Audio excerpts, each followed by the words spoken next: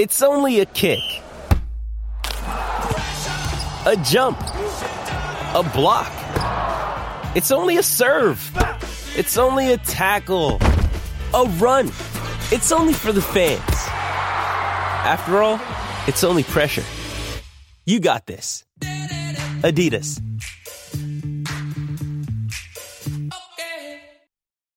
This episode is brought to you by Shopify. Whether you're selling a little or a lot, Shopify helps you do your thing, however you cha-ching. From the launch your online shop stage, all the way to the we just hit 1 million orders stage. No matter what stage you're in, Shopify's there to help you grow. Sign up for a $1 per month trial period at shopify.com/special offer, all lowercase. That's shopify.com/special offer. This is the Last Minute Blues podcast with Jeff Burton, Donnie Fandango, and former Blues defenseman Jamie Rivers. It is the Last Minute Blues podcast. Donnie Fandango, Jeff Burton from 105.7 The Point, former Blue defenseman and your midday host at 101 ESPN, Mr. Jamie Rivers. Gentlemen, hockey is back, and I love every freaking second. There's a lot of seconds of it, too, man. Yeah, dude. Almost 2 full games yesterday. It's crazy. Like, we're doing the show midday over there, and all of a sudden, boom, we got the hockey game on. I'm, like, watching the hockey game. I'm not paying attention. I've been driving the bus over there for the show, and I'm like, oh wait, we got to go here. All right. It's exciting stuff, though. I noticed that. It's a little tougher when you're hosting, isn't it? You know what? I love it. Pay attention a little bit more. No, but I love it, though. It's a little bit of an adrenaline rush. I'm not messing. I know that sounds weird, and you guys have been in this business for so long, you're probably numb to it at this point. But, like, when I was, like, doing the hosting thing, like, the main guy, like, I love it. Like, there's a lot of moving parts, and, like, that's what my life used to be is, like, things are happening fast, and you got to react. And if you make a bad decision, like, you either get run through the boards, or in this case, you sound like shit, right? So I've enjoyed it. It was fun. I thought you sounded good. And to your point about constantly moving, we had Chris Kerber on the program this morning, and our first thought was a bunch of dudes that play hockey that all hole up in a hotel. It's got to be just so much fun.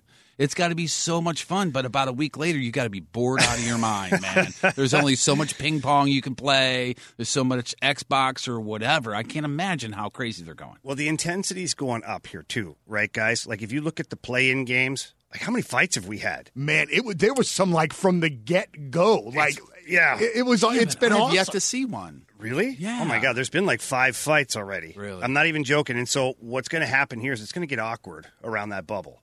Because talking to David Perron yesterday, he's like, I didn't really expect to see other teams as much as we are.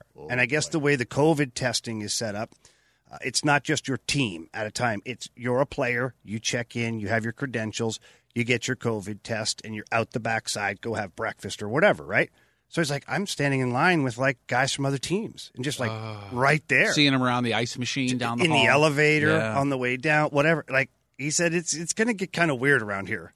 I wonder, does that help with the relationship on the ice with the other team, or does it make it worse? Well, in some cases, it'll make it easier because if you're playing ping pong with a guy and then, you get rubbed out a little bit. Rubbed out. Depends. How about that kind of camp, huh?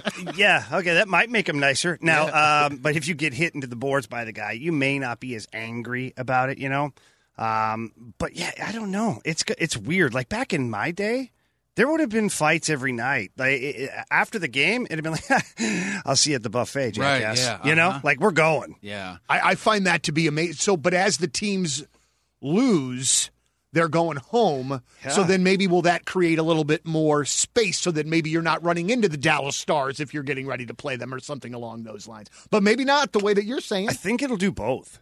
It'll create space, but then there's nobody else there.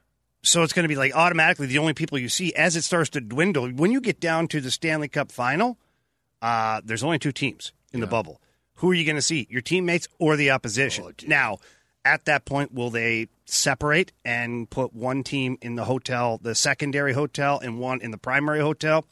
I would imagine that's what they do. But there's only like 3 square blocks of what they're doing anyways that are inside this fencing, which, by the way, have you guys seen the videos or the pictures of these? Yeah, I've seen a little bit, and Riz was kind of mentioning it, making it like the barriers at festivals, like tall chain link fences with the material on them, so you can't even see through them. The bus rolls up from wherever they're going, like the rink. The gate slides open, the bus goes in, the gate slides shut. They have 135 people that man the perimeter of this bubble along the fence line. Wow. 135 security to do that. Wow. It's incredible that they've created this. Well, but I mean, you know what? The best part about it, it's working. It's working. I mean, it's working. Yeah. You don't have this nightmare with the Cardinals and the Marlins and all of that sort of stuff that's going on. It's hard to imagine that baseball is having problems with those protocols. Yeah. Okay, grown men, don't high five, slap each other in the ass, or spit. Yeah, and you can go. By the way, you're allowed to grab an Uber or a Lyft, and you can go over to the local restaurant and. What were they thinking? Dude, and +2, man. Like if you give a 25-year-old with a lot of money a little bit of rope, they're going to take that rope, every bit of it in which that they can, man. Yeah. What I don't understand about the baseball thing, and I don't want to spend long talking about baseball, I don't understand outside of the owners making money why we're even trying to pretend that this is even somewhat of a season that baseball fans give a shit about. Donnie, this is so dumb. That's your answer. You already said the answer. Yeah, it's the money. It's the TV contracts. They have minimum amount of games that these networks are supposed to cover in order to receive that money from the networks. So that's why 60 games, they're like, okay, we can't go lower than 60 games because if so, we are in violation of our contract. So there you go. Oh, that's the first I've ever heard of that. Yeah, and then the postseason, if they have a postseason, it's an extra $800 or $900 million for the owners based on the TV rights that will be given to the teams that are in it. So, yeah, it's about the money. Huh? Follow the money. That's really weird. I heard that getting back to hockey, Barbashev has left the bubble to deal with the baby. Yeah. But they knew all that was going to happen. Right. So the protocol here is, first of all, McEachern, I would assume, would go in for him, which I'm excited about. Well, he's going to get his shot. Yeah, exactly. He's going to get his shot. Now, and hopefully he knows that's his shot, and he just goes out there and plays the way he knows he can, and I know he can. He knows it. He knows, if he doesn't perform, your boy, Klim Kostin, is sitting right there. Yeah. And the Blues, Craig Berube, will not hesitate to make a change, but it also is not going to be like a one and done for McEachern. There's not going to be so much pressure on this guy. Hey, let's be honest. He plays a fourth line, probably going to play 7 or 8 minutes a game. The world is not going to implode if Mackenzie McEachern doesn't have a good first period. Yeah. You know what I'm saying? Yeah. So I think that Craig Berube, who likes to give the guys confidence, I think he's going to give them a pretty good amount of leash. I think that's exactly what they need, because last time we were in here, you guys were talking about the fact that the Blues offense is get the puck in, first line of forwards go in and scoop up the puck and bring it back to the blue line, and he is that guy that'll throw a shoulder, lift your stick, and get it back to the blue line. Yeah, I wish he was in the lineup at the same time as Barbashev. Yeah. Because Barbashev's one of those guys, too. What did he have, 5 hits the other night? Mm-hmm. So it's going to be tough. We'll see. The one interesting thing I wanted to bring up with you guys, I dive into this hockey stuff. I actually do know a little bit about hockey away from the station. Right. I've been doing a lot of video work with the program and I've been trying to isolate what has been the biggest difference between the Blues last year in the Stanley Cup Final and where they're at right now. And everybody talks about, there's too many gaps. We're just a little too slow to get to where we need to be in our systems. So I broke it down. I went down to tenths of a second. And ordinarily it takes a player in the NHL, when they get a puck on their stick, about a tenth of a second to make a play. So you get it on your stick, you already know where it's going, boom, it's off your stick. That's under pressure plays. So not your average everyday, regroup, take your time. No, this is under pressure, about a tenth of a second to make a play. In the Stanley Cup playoffs last year, the St. Louis Blues, as they were on the forecheck, every time they were in on the forecheck properly, they were about 0.2 of a second to close gaps on every play. That's about 0.4 of a second right now. And I know that sounds like, oh my God, we're talking 0.4 of a second. It's 0.2 of a second difference, which means those players, if it only takes 1/10 of a second to make a play, amount of time. We're a day late and $1 short on where we're supposed to be. Wow. Hey, Jeff. Yeah. I didn't know we were supposed to prepare a project.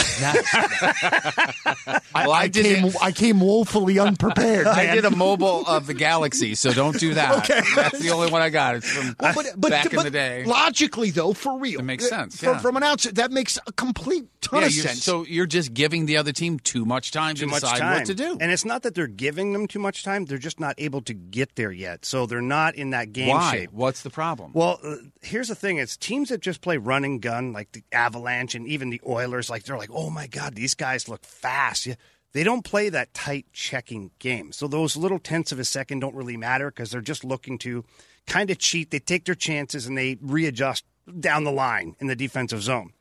The Blues' success comes from the forecheck, comes from the tight neutral zone, comes from a strong defensive zone, and they play that robust style of game. The ground and pound, I call it. And so right now, it takes more time to get your body beat up into game shape than it does to just come out and skate. So imagine if we're skating at the wheel, okay? We're back. Sure. Hazelwood, spinning wheels. Here we go. Wheels. Yeah, Here we spinning go. wheels. And you're skating around with nobody bumping into you. You're skating pretty easy, right? Now, all of a sudden, somebody gets in your way every second stride. That's a little harder. Your stop, start. You're going to be tired way quicker skating around the ice that way. So right now, the Blues, not that the opposition's doing that to them, but the way the Blues play is they throw themselves in front of the other players, which means they're stopping and starting themselves. So that kind of game shape needs to escalate for the Blues. So should we be worried? Because this whole time you've been telling me one of the great things about Berube is he always has his team ready. Or is it on them? Is it on him? Is it on them as an organization? And why are they not ready? Well, or is it just the friggin' circumstances in which that we're in after having this crazy hockey season and having to take 5 months off or whatever the hell it is? It's the time off, okay? And usually the guys, when they come back for a regular training camp, they're going 3-4 weeks ahead of time before it's even official to report. Then when they get to training camp, they have inter-squad games every single day. Then they have 7 preseason games. So you see where I'm headed here, right? They have Builds up. A lot of runway to get to are where the they other need to be. teams that play the style as the Blues struggling as well then? You see my concern here, right? Not many teams play that way, though. That's Okay. the thing. Like the Minnesota Wild are trying to adopt that style, and they kind of got their asses handed to them. Last night, they looked a little slow, a little late to the dance in certain areas of the ice. But listen, the Blues, if I'm Craig Berube and I'm the leadership in that locker room, I'm going, you know what? We're going to use these 3 round-robin games, and we're just going to keep pounding teams. We're keep going to hit like 39 hits the other night. Let's see if we can match that. And just keep to, and you will force your body. You will activate your body into game shape by default just by playing that way. If you shy away from it, then you'll never be able to just flip the switch. Right. So the point is to just drive your body into the ground. The body's an incredible thing, especially when you're actually used to playing it that way. It'll respond. So by the time the first round of the playoffs come, I think the Blues will be ready to go. You just got to build up your calluses is what you're saying. Pretty right? Jeff, right? just like you. I mean, I noticed a lot of calluses Yeah, for you. sorry about that. When I was shaking your hand. With all you that noticed lotion, you think you wouldn't have them. How about Jordan? Jeez. We're not even at the end of the podcast yet, and you're going there. How about Jordan Bennington the other night? It's incredible. I mean, that dude was all over the place and then some. Yeah. He had 2 periods to prepare for that. He played 2 periods against Chicago Blackhawks, and then he comes out with that Game 7 Stanley Cup performance. That's the only reason they were in the game. Yes, absolutely come on. so. Like, we get pissed about the 10th of a second, the goal that goes in. Oh, my God, it looked like it was still... Are you kidding me? You should have been down by 4. Right. So let's not go there, And Craig Berube kind of said that. He's like, listen, we didn't deserve to win. So that goal, yeah, it's frustrating, but, come on. That's not the problem here. So what do you expect tomorrow night then? Well, they play. So this is a good thing, okay? The Golden Knights play a very similar style. Not exactly, but similar. They have some players, let's put it that way, that play similarly to the Blues. Like Ryan Reeves is one of them. Mark Stone's another one. They've got some guys who crash and bang. So this is going to be a game that's probably tailor-made a little better for the Blues right now, and they'll get that body contact, that resistance all over the ice. So I think it's going to be great. I think you'll see a nice progression. And if you look at the Colorado game, first period was awful. Second period a little bit better. Third period was their best period. So what does that mean, Jeff? It means they're trending upward. Up. Yeah. If that's It's the case, working. let's keep going. Let's pick up where we left off and start the Vegas game, hopefully, in a spot where we can continue to trend up. He's giving us pop quizzes during this I know. thing, I too? don't get this. Well, he looked half asleep, so I was like, I'm going to throw it. It's like the teacher when you know some kid's not paying attention. How long is Berube signed for? I think he's got another 2 years. 2 years. You think he's going to stick around after those 2 years? If we're lucky enough to hang on to him. Yeah, no, I totally want him to. I'm Yeah. just saying, and I know I brought this up last year, and I bring it up not all the time, but I have before. I think Steve Ott could be the heir apparent. Just depending on what everybody wants to do, I could see that progression. He's still for pretty somebody. new, though, in the process. Oh, he though. is. Sure. That's why Yeah, I'm but the saying league maybe is- in 2 years, maybe. I just want to after keep an seeing his extension. wife on Instagram. Thank you. I'm sorry. Yes, I'm saying yeah. it. I know it's horrible. I've but- never noticed. But we had I Otter. never noticed they recently had an anniversary and they were on the beach. I noticed what they did during quarantine. Anyways, Time stamped. but oops, sorry, screensaver. Anyways, Steve Ott, we had him on the show the other day, and he was great with information. And to your point, Donnie, look, when you're a former player, Berube's a former player, Van Ryn's a former player, and some people will be like, "Oh, you don't have to have played." No, you don't, but it sure does help to be able to have said you've walked a mile in these players' shoes and you know what they're going through and you know how to help them. And Steve Ott is a great communicator with these guys, and he's a big, big, big help for Craig Berube. So at the end of these 2 years, I could see Steve Ott, not necessarily that he's the heir apparent here, but he could go somewhere else and I don't want him to go begin somewhere his head coaching career like that. Otherwise, man, you're suggesting that Berube's out of here. No, I'm saying when Jeff wants Berube Berube wants to fired. be. You know I Did you hate hear that, Berube. Donnie? Duh, of course I do. He literally just said that. I would say it to Berube's brother's face. No, you wouldn't. No, I wouldn't. No, you wouldn't. No. No. Berube's mom? No, that probably family's not. pretty tough. Dude, I remember, and this is not I remember once I was at a Blackhawks game in Chicago, Blackhawks and Oilers. I was with our friend Tim Virgin, and we were sitting in front of the box that had Chris Chelios' family in it. Oh, God, yeah. Whoa, buddy. I ain't messing with nobody in that family. Like, Oh, they had the Greek nobody. family? Yeah, they're hardcore. Dude, that looked like a bunch of, like, let's have a couple of beers and just start whooping ass for fun. I heard That's what- I heard that about Twist's mom too. Like Twist's mom was like a professional boxer or something. Am I making that up? You're making that up, but I like it. We can roll No, with I'm it. serious. So that's not true. No, that's not true. Really? His dad was a RCMP cop, though, up in Canada, like back in the day, which think about police officers back in the day. That were tough dudes, right? Like they wouldn't arrest people. They'd take their stuff off, put it on the ground, and they'd have a street fight with them to set the tone. And so Twister's dad was tough as nails. Maybe I was just thinking that, but God, It- all well, these no, years I thought his mom was a boxer. No. What? Listen, she is tough as nails too. Like to raise a kid like Tony and to try to keep him straight his whole life. Right, like, yeah. Trust me, she's hardcore. His dad Stan is, he's the guy, the former cop, and so he's got a tough family. I want to go back to what we were talking about a little bit before when you were talking about, players as coaches and that sort of thing. When you have a person that has not played the game, how does somebody like that go about building trust and building that relationship with players when when you're taking advice from Craig Berube, you go, all right, well, there's a dude that's been there. Mm-hmm. But when you're taking it from somebody else that hasn't, I just wonder how you gain the respect of the player that way. It's hard. Yeah. It's really hard, Donnie. And you look around the league, there's not a ton of guys that are coaching that never played the game. And so what those guys have to do is they have to work twice as hard.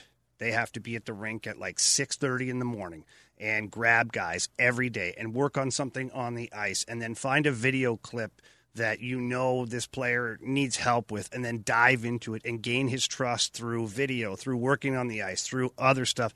You have to go overboard, above and beyond. Finally, it clicks for the guys where something on the ice will happen. You'll have worked with this coach, and then you've done it right and either scored a goal or prevented a goal, and you're like, oh, that guy knows his crap, Right. Is it the same? Is it same thing even if you are like, for instance, you're a former player, you did not fill the net with pucks in your career. Whoa. You've obviously never seen practice. Right. That's But if you were a coach to somebody who is a 30 goal scorer, a 40 goal scorer a year, is it the same way? You know what I'm saying? A little bit. Now, Like I always think of a hitting coach talking to Albert Pujols or something to that effect. It's like, Yeah. what do they have to offer? Well, and I also wonder, too, and this, I think, goes into that, like Tony La Russa was an amazing manager who hit .210 for his career. Right, yeah. And there's been some great managers that didn't have great playing careers, and so I also wonder about that, too. How are you able to put the X's and O's together for other folks, but maybe not yourself? yeah, look at. You guys know I work with a ton of guys in the off season. I work with both Kachuk brothers, all the guys who come through here. A lot of the Blues players in the off season come in and we work on things, and a lot of it is goal scoring. And to your point of, I think I had 17 career NHL goals. It doesn't mean I don't know how to do it. It just wasn't my job, and I didn't do it. And now I did have Great point. I did have the great fortune of playing with some of the best goal scorers. And this is kind of funny but true. You'll see my point here. When you don't play as much as Al MacInnis does, You spend a lot of time on the bench, and you notice a lot on the ice. You see how guys get open. You see why they're scoring goals. You're watching video twice as much because if you screw up, you're out of the game, right? So I'm watching everybody's tendencies, especially on other teams too. So if I get on the ice against Jágr, I have to know his tendencies so that I don't screw up and I don't get benched. So by doing that process of elimination, I'm learning how the greatest players in the game are successful. So now I can teach that. What is the biggest name that you played against that you did well against them? Sidney Crosby. Never heard of him. Yeah. He's a big guy. Well, look, I did well against Gretzky. Crosby historically does not do well against the Blues, as a matter of fact, correct? I started that. Did you really? Yeah. Because I remember when I broke his spirit, and that's it. I remember there was a time when he was pointless against the Blues in his career, he or did something to that effect. He did go quite a while. Look, obviously, back in the beginning of my career, we had Lemieux and Gretzky and Jágr. I had some really good games against those guys. But the one that I remember the most is being two times. One was I was with the Islanders, myself and Eric Cairns, a big lumbering defenseman. We were tasked with playing against Jágr's line in Pittsburgh, and we shut him down. And then we were tasked with playing against Lindros, Legion of Doom. Oh, boy. And we shut those guys down. And then later on, at the end of my career, I was here, and Eric Brewer and myself were partnered up to play against Sidney Crosby's line. And we shut him down in Pittsburgh. And he got no points. We won the game like 2-1. So I remember those things. And actually, there's a picture on Google somewhere where I'm slashing Crosby across the arms. And then I'm sure that might have had something to do with it. There, well, I guess He seemed a bit tentative. I don't think he likes me. I don't That's know. all right. Donnie's I don't got like a him new either. screensaver on his laptop. There you go. So much for Mrs. Ott. Eric Brewer, the most maligned captain in the history of the Blues. Look, Eric Brewer was thrown to the wolves on this one, okay? Everybody expected Chris Pronger back in that deal. You can't do that to the guy, right? Like, he was a good, solid... Heck, he played for Team Canada. I think he played in the Olympics for Canada at one point. Like, this guy was a legit defenseman. He wasn't Chris Pronger. And he really, in my opinion, he wasn't captain material. Not because what he did. He led on the ice. He led in practice. But he was really kind of quiet to himself and, wasn't really a guy that got in the mix in the locker room and that. So to me, it was a missed opportunity to maybe give somebody else to see at that point. Like we had, I think we had Kachuk. I think we had Dougie Waite and, other guys like that could have easily threw that thing on and led the team. And Brewer would have been an amazing assistant captain. But because they did it the way they chose to, he ends up being one of those guys where people still like to beat up on Eric. Oh, my God. Yeah. And it irritates the shit out of me at this point, too. It's kind of unfair. I remember seeing there was a poster of some sort that the Blues put out a couple of years ago that had all of the captains on it. And I remember people going, oh, they put Eric Brewer on there? He was one of the captains. And we've talked about this before. And I think the last guy that really got it here was Patrick Berglund, deserved or not. Right. But it feels like there are those people that are just not liked. And once they're not, I mean, they are just the constant whipping boy. And that was what Brewer's thing was here, too. And it was such a weird time, too. In St. Louis, if you're quiet and you just go about your business and you're not like a real rough and tumble guy, you're done. Like, you're done. You've got to score 40 or 50 goals, or you've got to hit everything that moves, or you've got to fight once every 4 games. Yeah. St. Louis loves their blue-collar players. And although Brewer played a blue-collar style game, it was a very quiet blue-collar game. Patrick Berglund, very quiet for a 6'4" guy. If you look at his stats, guys, he had 20 goals I don't know how many times. This guy could play hockey. Now, was he as great as everybody thought he was going to be? Maybe he fell short there. But watching him play, people get frustrated because he's 6'4". Why didn't he run that guy over? Right. Why didn't he block that shot? Why didn't he rip that guy's head off? Well, you're not getting that. And so here in St. Louis in particular, you guys, you fans, which is awesome because you hold guys accountable, you fans expect more blue collar from guys. One more Eric Brewer question, because I know that's what we're all here for. Clearly. When a guy like that is perceived by the fans to just catch a lot of shit, one, do they hear that? And two, does it reflect how they view the city after they leave? Both 100%, yes. They do hear that. Anybody tells you, well, I don't listen to the media, I don't read it. Bullshit. Even when I was playing crappy, I always want to take a peek. What are they saying about me? And it gets to you, and you start to play a different way, and you're more aware of things in practice, and it's not in a good way. You start to grip the stick Take a little chance tighter. when you shouldn't. Yeah. Whatever, right? Or you don't make that pass because you're like, well, screw it. I'm going to just throw it off the glass here. And I know that I won't get yelled at for that, you know? And then, yeah, it does affect guys' relationships. They get to a city and they can't walk down the street without being pestered, or somebody's writing something, especially these days on social media and stuff. I'd be like, I'm getting the hell out of Dodge, man. Screw that city. All I can think of when you said throw it off the glasses when you were in Detroit, you sat on the bench and Hull's like, we don't dump it in here. Look up and down the bench. Can What's you wrong? read the last names on the back of the jersey? It's literally what he say. Yeah. We don't dump the puck in Detroit. I'm like, all right.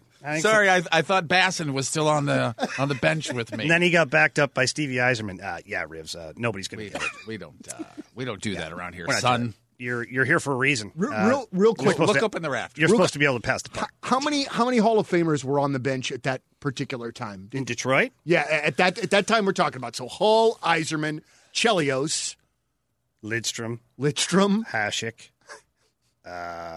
Shanahan.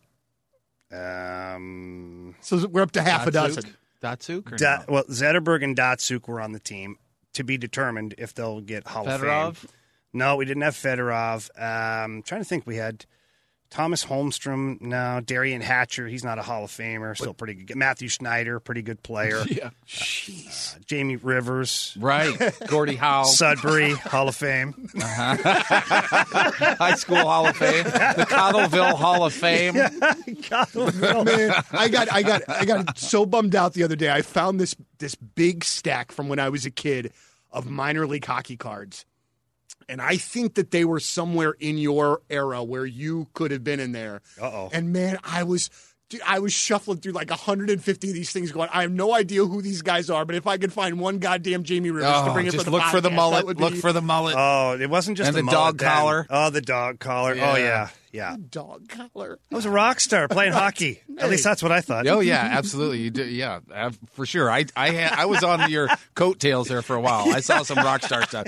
You know you're a rock star when your hangers on, your friends, are at Mississippi Nights with you, and they end their bottle of beer, and Jamie's behind them at the bar, and they don't stop their conversation and just go like this.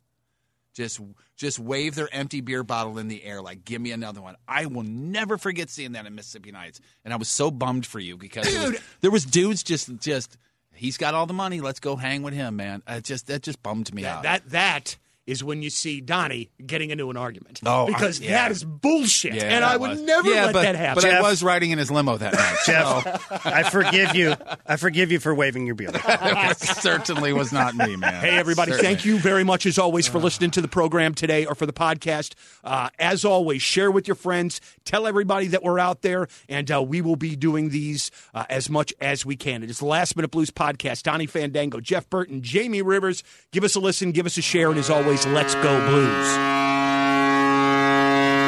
The Last Minute Blues podcast. Hear more at 1057thepoint.com.